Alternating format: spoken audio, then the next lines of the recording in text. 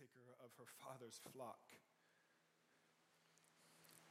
And as you stand there, out of the corner of your eye, you see something that you've never seen before and know that you'll probably never see again. And it's this bush that is on fire, but for some reason it's not being consumed. And as you walk closer, trying to figure out what it is, a voice speaks from it saying, back up, take off your sandals because I need you to know who you're in the presence of at this moment. I am God. And I need you to go back and I need you to set those people free. And excuses start flowing and you don't even know who you're a bush. I don't know. Who do I say sent me? Simply I am says enough. I am their provider. I am their father. I am their God. I am their king. I am the morning star. So you go back, and to the people that you once knew and who had a hit on your life, you go back to them and tell them to release God's people, and they look at you and say no. So you do what God tells you to do, and plague after plague just keeps ravishing the city and causing chaos amongst everybody till you get to the last plague, and it's to kill the firstborn son of everyone in the land, and knowing that it would have been your future nephew that you put that on. And eventually, Pharaoh says, go, just get out, take God's people and just go. And as you begin to travel, just imagine carrying and walking and be the leader of all these people. And as you're getting to the land where there's water and you're like, I know I've got to cross that, Pharaoh sends a hit of more people out of anger and bitterness. And he sends those people to take your life, and you take your staff and you hit it on the ground and the seas part.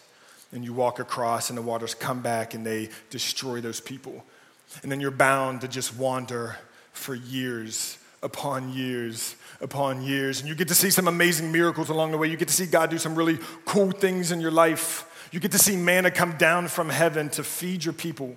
You get to see water cry out from rocks to give nourishment for the traveling. And after you've done your time and after you've put your time in, God brings you back to the mountain that you received the 10 Commandments. And you have in your soul, you're like, that's what I've been. That's the promised land that I've been trying to get to, that I've been reading about, that I've been thinking about, that I've been dreaming about. I've had to wander with these people for 40 years and put up with their cynicism and their bitterness and their worship of idols, even though they saw the manna and saw the water from the rock. I have to put up with this every day and answer their petty problems. And God brings you up into the mountain and he kind of pushes the curtain back and shows you the promised land. And you start to walk forward saying, there, that's what I've been waiting for. It's finally, and God puts his hand on your chest and says, no, not you. I have somebody else that's going to go into the promised land. Right now, I'm going to take your life. And you're going to be with me in heaven. We've been in Colossians for the past 3 weeks. And the more I read it, the more I realize that as a leader, as a preacher, I can't just give you a 3-point sermon on how to live better. I can't package it up like that. So if you're looking for that, so you can take notes very structuredly, you can go home and you can live by those 3 things to have the perfect life, then you've come to the wrong sermon, wrong talk. Because it's way deeper than that. It's much more intense than that. It's much more hopeful than that. And as I've read, God has just broken me down in more ways than I realized. And even singing the song that I surrender, you draw me near, and I want you to come into my life. We sing that a lot. I mean, that theme can be woven into other songs, but there's times where God just invades, that he just breaks in without permission because he doesn't need it. It's not our lives anyway. It's his This is his life. This is his church. All right. Let's just get into the talk. All right, it's in Colossians. It's going to be on page 1165. We actually might finish chapter 1 today. So, and I do want to touch on something real quick. Usually when I say something that can be bold or just like, sometimes like I'm used to weird looks from stage. You guys don't realize, like I see everything, right? So as I'm speaking, I'm realizing I'm trying to process what I just said while I'm saying what I'm saying, thinking about what I'm going to say and trying to read you at the same time. Like, oh, okay, next time I'm going to speak over here and say a little bit louder because they're not paying attention, right? So I read you guys and I see, so if you think I don't see it, you were mistaken, right? So last week I said, hey, because the two themes in Colossians, right? You have false teaching, you have heresy that is leaking in, and you have this syncretism that has leaked in, right? And syncretism is this, just pulling from other religions, pulling from other areas of the world, creating it and pushing it and mashing it into Christianity and calling it faith when God is shaking his head like, no, that isn't this at all. You've muddied the gospel down and you've screwed it up. But last week I said, hey, and this is for Americans I know, I said Christmas is syncretism, that Christmas isn't, right, a Christian holiday. And I got some really weird looks. Like some people are like, the kids hated me. I know. That's why there's no more kids in here today that went I'm going back over there where they tell me Christmas, it's fun over there, right? They can talk about Christmas and gifts. Over here they say it's not a holiday. And I threw Easter in there because Easter's not either. But typically I'll get weird looks, but somebody will come up to me and after church say, I don't agree with that at all, I think. But nobody said anything. So I've been praying for you guys. I don't know what you've been dealing with this week or how you've processed that thought, but I want you to know that if you're here because somebody was here from church last week and they said, hey, our church says, my preacher says you shouldn't celebrate Christmas, right? And you're here to see if we have something in the Kool-Aid. We don't, right? We don't even serve Kool-Aid for that very reason, so nobody can come back to me and say, what's going on at this church? I just wanted you guys to know that Christmas is syncretism. I'm not saying you shouldn't celebrate the birth of Jesus Christ, celebrate his resurrection, but I'm saying if you look at Christmas as a whole, just don't think it's Christianity, because it's not. Enjoy the day, have fun time with family, right? Get up, eat some breakfast, have some Cinnabons, put the cookies out with some milk at the do what you do, but I'm saying don't think it's Christianity, right? So when people put Xmas, don't get all in a tizzy, right? And start putting stuff on your Facebook saying, we need to put Christ back in Christmas. We need to put Christ back in Christmas. We don't, because he was never in Christmas in the first place. So take Christ out of Christmas. Does that help? I don't know if that helped or not. I just saw I had a couple more minutes for my talk, so I just thought I'd. Y'all ready to dig in? Colossians 1, verse 21. I'm going to read to the end of chapter 1. We may get into 2 today. We'll see if I got time, if they don't do this, and I'm, where I am in my talk. So if not, but we're just going to read to the end of chapter 1 right now. And if you guys don't have a Bible, if you're here for the first time and you guys don't have a Bible, please take these, right? Take it home. If you don't have a Bible at home, this is our gift to you, and just enjoy that. So here we go. Once you were alienated from God and were enemies in your minds because of your evil behavior, but now he has reconciled you by Christ's physical body through death to present you holy in his sight, without blemish and free from accusation, if you continue in your faith, established and firm, not moved from the hope held out in the gospel. This is the gospel that you heard and that had been proclaimed to every creature under heaven, and of which I, Paul, have become a servant. Now I rejoice in what was suffered for you, and I fill up in my flesh what is still lacking in regards to Christ's affliction for the sake of his body, which is the church. I have become its servant by the commission God gave me to present you to the word of God in its fullness. The mystery that has been kept hidden for ages and generations, but is now disclosed to the saints. To them, God has chosen to make known among the Gentiles the glorious riches of this mystery, which is Christ in you, the hope of glory. We proclaim him admonishing and teaching everyone with all wisdom, so that we may present everyone perfect in Christ. To this end I labor, struggling with all his energy. Did you catch that? Which works so powerfully in me. Verse 21 has this word, and there's a couple things that I kind of want to hit on that as I was reading are kind of big statements. And I've read Colossians before, and sometimes we can read it and just kind of gloss over it because it doesn't seem like it's too broad or too big. But there's a couple things that happen, and then one is in that verse 21, where it says, once you were alienated from God and were enemies in your minds because of your evil behavior. We're going to touch on that, and we're also going to touch on this on 24, where it says, now I rejoice in what was suffered for you, and I fill up in my flesh what is still lacking in regard to Christ's afflictions for the sake of the body. That word alienation, the word alienation is this idea of, can you turn me down a little bit? I feel like I'm really loud. I'm loud anyway. Now I'm obnoxious. That sounds better. All right. I'm not loud? Am I loud? Maybe it's just me. Maybe, I don't know. Because I'm going to get louder. That's the thing. So if I'm loud now, right, I'm kind of talking just calm, and I feel loud, and I'm about to go off here in a little bit. Just a warning. So heads up. So if you got earplugs, you might want to, hearing aid, just turn it off and just shake your head. All right. So here we go. Alienation is this idea of, listen, it said in the scripture that Christ is the body, is the head of the church, right? He is the head. Here's alienation, that what we've done is we've separated ourselves from the body.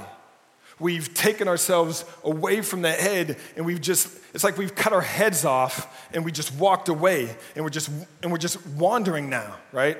Right? We had high school coaches say really stupid things. Sometimes they get really excited. And we used to have this coach in high school, football coach. We always had this pregame pep talk, and we all had to bite our lip, right? Because he would say really the dumbest things that didn't make sense, right? But you can't laugh because he'll kick you in the helmet, right? So you're just sitting there and you bite your lip. You're laughing because I laugh a lot. So I'm biting my lip just because it helps me not smile. Because he just said dumb stuff like, and this is football, he's like, I don't care if we win 3-1. We got to go out there. We got to beat them.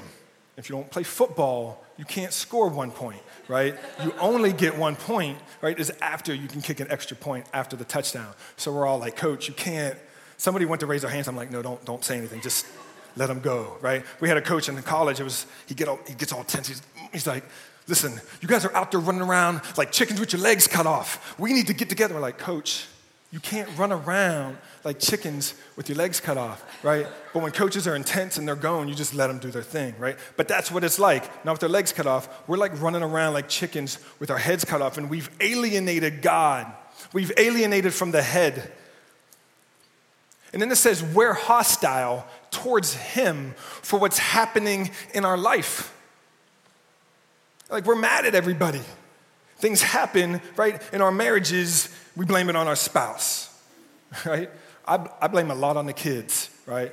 Something gets broken that I know I broke. I'm like, dang kids. They shouldn't have been messing with stuff. I know they probably did it. I can blame a lot on the kids. I don't like to take blame, right? If something's happening at work, what do? It's everybody. It's hard for us to accept it. We push blame everywhere. If somebody hurt your feelings, obviously you've never hurt their feelings, so they had no right to come and say something. So everything is we push the blame. So we're just mad at people. We just get mad, and we do the same thing to God. We're mad at you for what's happening in our life, and he's like, are you serious? I had it under control. I'm the head. And you've alienated yourself from me, right? And it's just like we're running around and we have no head, and we're just dumb and we're stupid and we're about trip, right? And we're just running around in circles, and we're just like, hey, I don't know even where I'm going. I'm just gonna try and figure this out. But hey, follow me. You should, like, what? Follow you? You don't even have a head. Why would I follow you? You don't even know where you're going. Here's an easier way to do it. It's the Griswolds driving around Big Ben. Do you remember that? They just kept driving, and he couldn't get over, and he's like, hey, kids, look, it's Big Ben in Parliament, right? And for like 12 hours, he's on a roundabout, and he couldn't get in the left lane, right? He just keeps going around. Anybody see that movie? Just keep driving. Hey, kids, they're like, we know it's Big Ben, right? So you just keep driving, and you can't get over, and you're stuck. And we live in this perpetual, because here's the thing, alienation isn't a one-time thing. Oh, I don't have a head. It's probably good if I come back to the head. That would make more sense, because I could actually see, right? No, we, in our bitterness, just stay mad, right? And we just keep circling and circling and circling. And we look at God, and we throw our hands up like, what the heck? Why is all this stuff happening in my life? Because it's perpetual. It's not a one-time deal. It's perpetual. We keep doing it. One preacher called it, you get stuck in the cul-de-sac of just stupidity, right? You just keep going around in the cul-de-sac and you can't find your way out. We've alienated ourselves from the Creator, from the head, and then we're mad at Him. But it has everything to do with our evil behavior. But here's the thing. Here's where the story of Moses, if you're wondering, like, I don't know what the story of Moses had anything to do with what we're talking about now. Here's the thing. There's times, and this is not maybe it might happen, or you might get lucky and skate out of this life with nothing going on and no hard times in your life. God's like, no, I'm going to make you bleed. You're going to go through really difficult times. And we said it last week, you might have to bury your child. Cancer is going to sweep through your family and wreck it. There's going to be a divorce in your family and you held that couple to a high esteem. You might lose everything in the blink of an eye. And here's the hope. Like Moses was just bound to wandering. Don't know why. I mean, there's obviously we can look, we have 2020, but there's still, right? We look at it like, isn't God a gracious God? I mean, 40 years, I'm 36, right? That's a long time to wander around in the desert. I've never really hung out in the desert, but if you have, it's probably hot, right? We can't just stop at the well, right, and push the handle down. This isn't Horseshoe Lake where they just have the handle on the pump. You can just sit there and drink.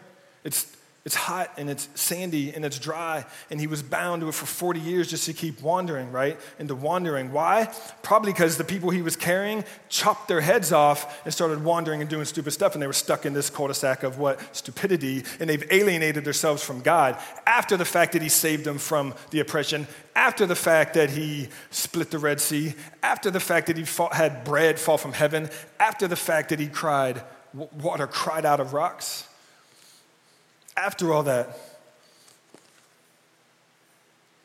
22, I'm just getting started. But now he has reconciled you by Christ's physical body through death to present you holy in his sight without blemish and free from accusation. If you continue in your faith, established and firm, not moved from the hope held out in the gospel. This is the gospel you heard. But he has reconciled you by Christ's physical body through death to present you holy in his sight, despite us, despite all the dumb things that we do, despite us detaching ourselves and alienating ourselves and having hostility to God. He still broke into our lives and he invaded us.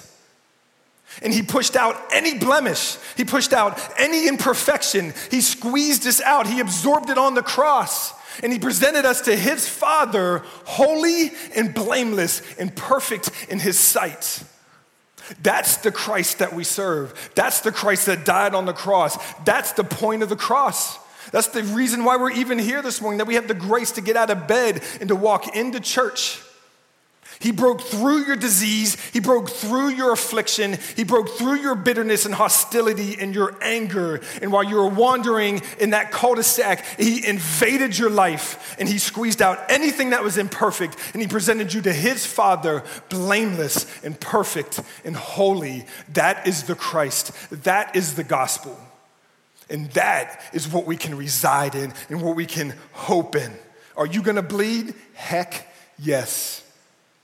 Life is going to suck. There's going to be moments where you don't want to get out of bed, where your depression is so hard that you feel like I can't go another day with the mind doing what it does. I just want to sleep it away and I want to forget everything. But you have a Savior that invaded your life, that broke in. 1 Thessalonians 5:9. For God did not appoint us to suffer wrath, but to receive salvation through our Lord Jesus Christ. He died for us so that, here's why he died. Whether we are awake or asleep, we may live together with him. Some of us are asleep right now. Not physically, you might be, that's okay. I can just talk a little louder. But some of us are just wandering, just doing what we do, just learning whatever we learned as a kid. We just keep living that way, angry and hostile towards God.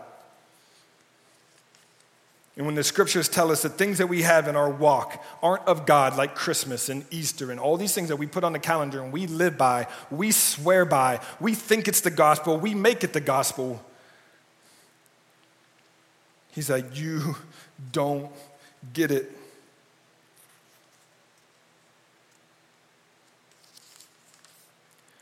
God is God and he is the Father. But sometimes I know we look at him, and what Thessalonians is saying is this. Some of us look at God, right? Like he's the head of the mafia, right? Like he's a godfather, and he's just sitting back in his chair, right? Ready to strike down his wrath. We sit in anticipation, not wanting to screw up because of fear that God might punish us. And you think the things that you were going through is his wrath. But I'm telling you, 1 Thessalonians says there is no wrath for us. He absorbed his wrath on the cross. He's not here to destroy you. He's here to give you mercy and to give you grace. That hard thing you're going through right now isn't his wrath, it's his mercy to break you down, to break us down. I struggle not every day, I struggle a lot with the fact of what I thought Atrium would be at this stage. I thought we'd be 2 or 3 services easy, 400 or 500 people. And you know, I don't give a rip about numbers. I'm just telling you expectations I had in my head. And when things don't go that way, it's like I move away from the source. And I get angry at him. And I think he's punishing me for something that I've done. And some of you guys think you're being punished right now, or your life would be different. Or you'd have the job. Or that you wouldn't have to bleed like you're bleeding, or you wouldn't have to go through the things that you're going through. Everything would just be, right, great. It'd be Christmas all the time. Y'all ain't having Christmas at Atrium. Just joking. Just mess. It is not his wrath. It is his mercy. It's his mercy.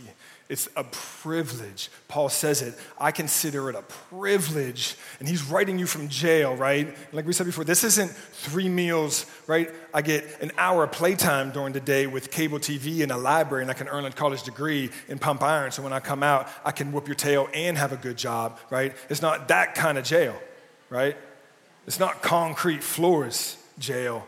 Let me barter this shank for some cigarettes kind of jail. This is, I'm gonna flog you, I'm gonna beat you, and you're gonna be, there ain't no light, there's no electricity. There hasn't been a kite with the key yet, right? I mean, this is candles. Once it gets dark, there's no light, right? And you're just bound by that, by your thoughts alone with nobody, and you're beaten, and I will leave you to die kind of jail. And Paul says, I consider it a privilege to go through what I'm going, right? So I can boast about nothing.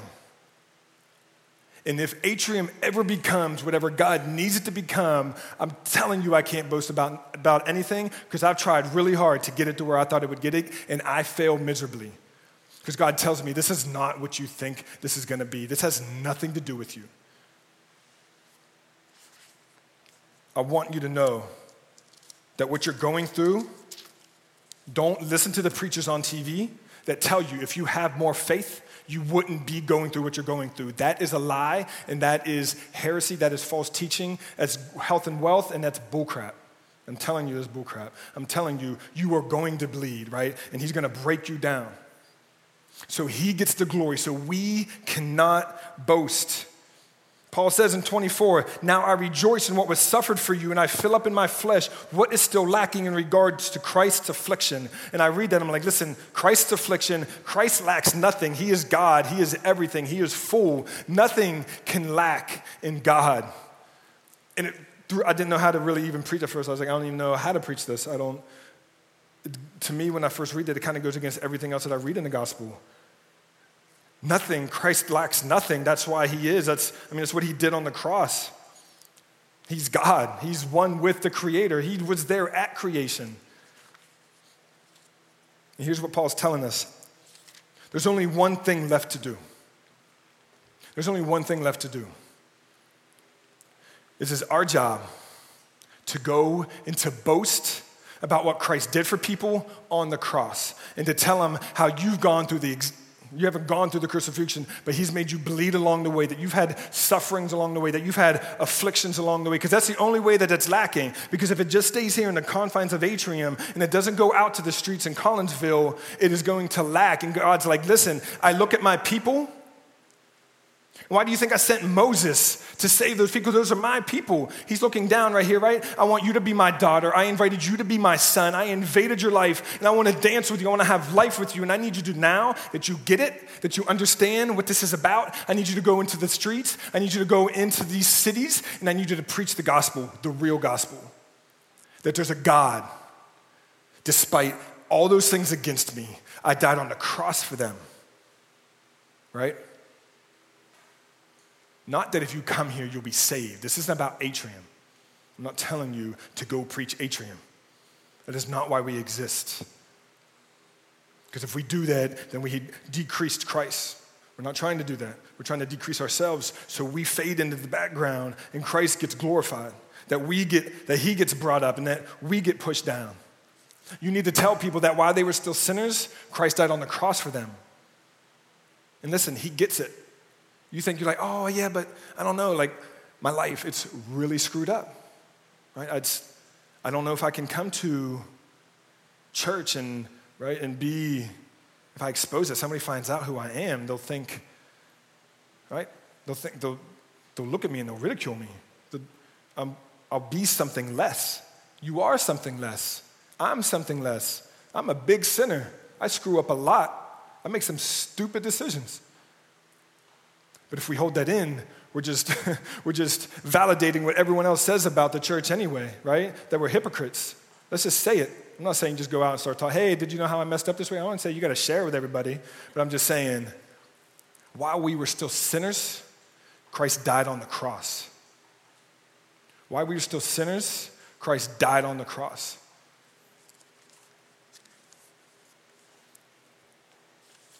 Some of that should have got an amen. Can I get an amen? That you should be excited about because it has nothing to do with what you can do. It has nothing to do with what you bring to the table. But we can't stop here. Paul says, I've become in 25, I've become its servant by the commission God gave to me to present you to the word of God in its fullness, the mystery that has been kept hidden for ages but is now disclosed to the saints. The mystery was Jesus. There's going to be a coming. It was alluded to all in the Old Testament. There's going to be a king come to save the people. The last king, the last sacrifice, the last rabbi. No more rabbis, no more sacrifices. No more wrath.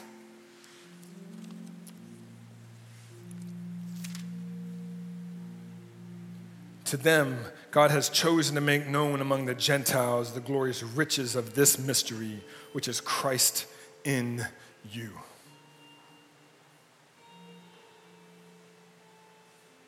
The hope of glory. I love the first three words of 26 or 28. We proclaim him. We proclaim him. Him, not us. We proclaim him. While we were still sinners, Christ died for us. to make known to God, has chosen to make known to the Gentiles the glorious riches of this mystery, which is Christ in you, the hope of glory. We proclaim him. We have Christ, the living God, living in us. The hope of glory. Because this isn't fairy tale stuff. Like, this is real stuff. The church is real. God is real. His son that died on the cross is real. Don't think it's that distant. Don't think that time has anything to do with the separation between him and us. This is real. This is urgent.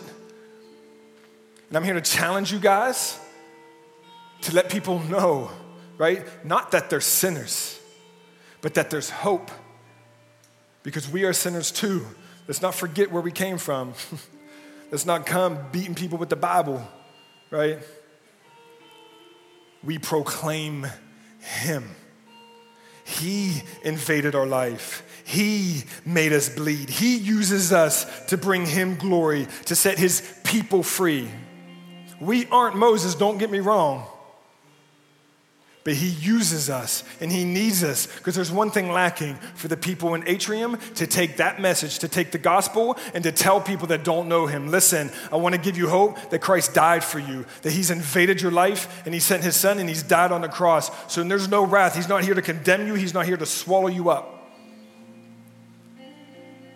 And that instantly, when we begin to serve, like Paul serves the church, when we begin to serve people, it doesn't bring hostility. It brings action, right? And I'm challenging, if this is what you're calling home, if this is your place where you're investing, let Atrium be the place where we can be trained and we can be brought up and we can be encouraged and we can grow, not to put more butts in the seats, but to proclaim him even more. Because we're going to proclaim him, whether it's you guys or just us. I don't care if there's one person. I don't care if it's a person just running the chords and I'm in the words in the back. We're going to sing. We're going to proclaim him because he deserves it. And off to the side.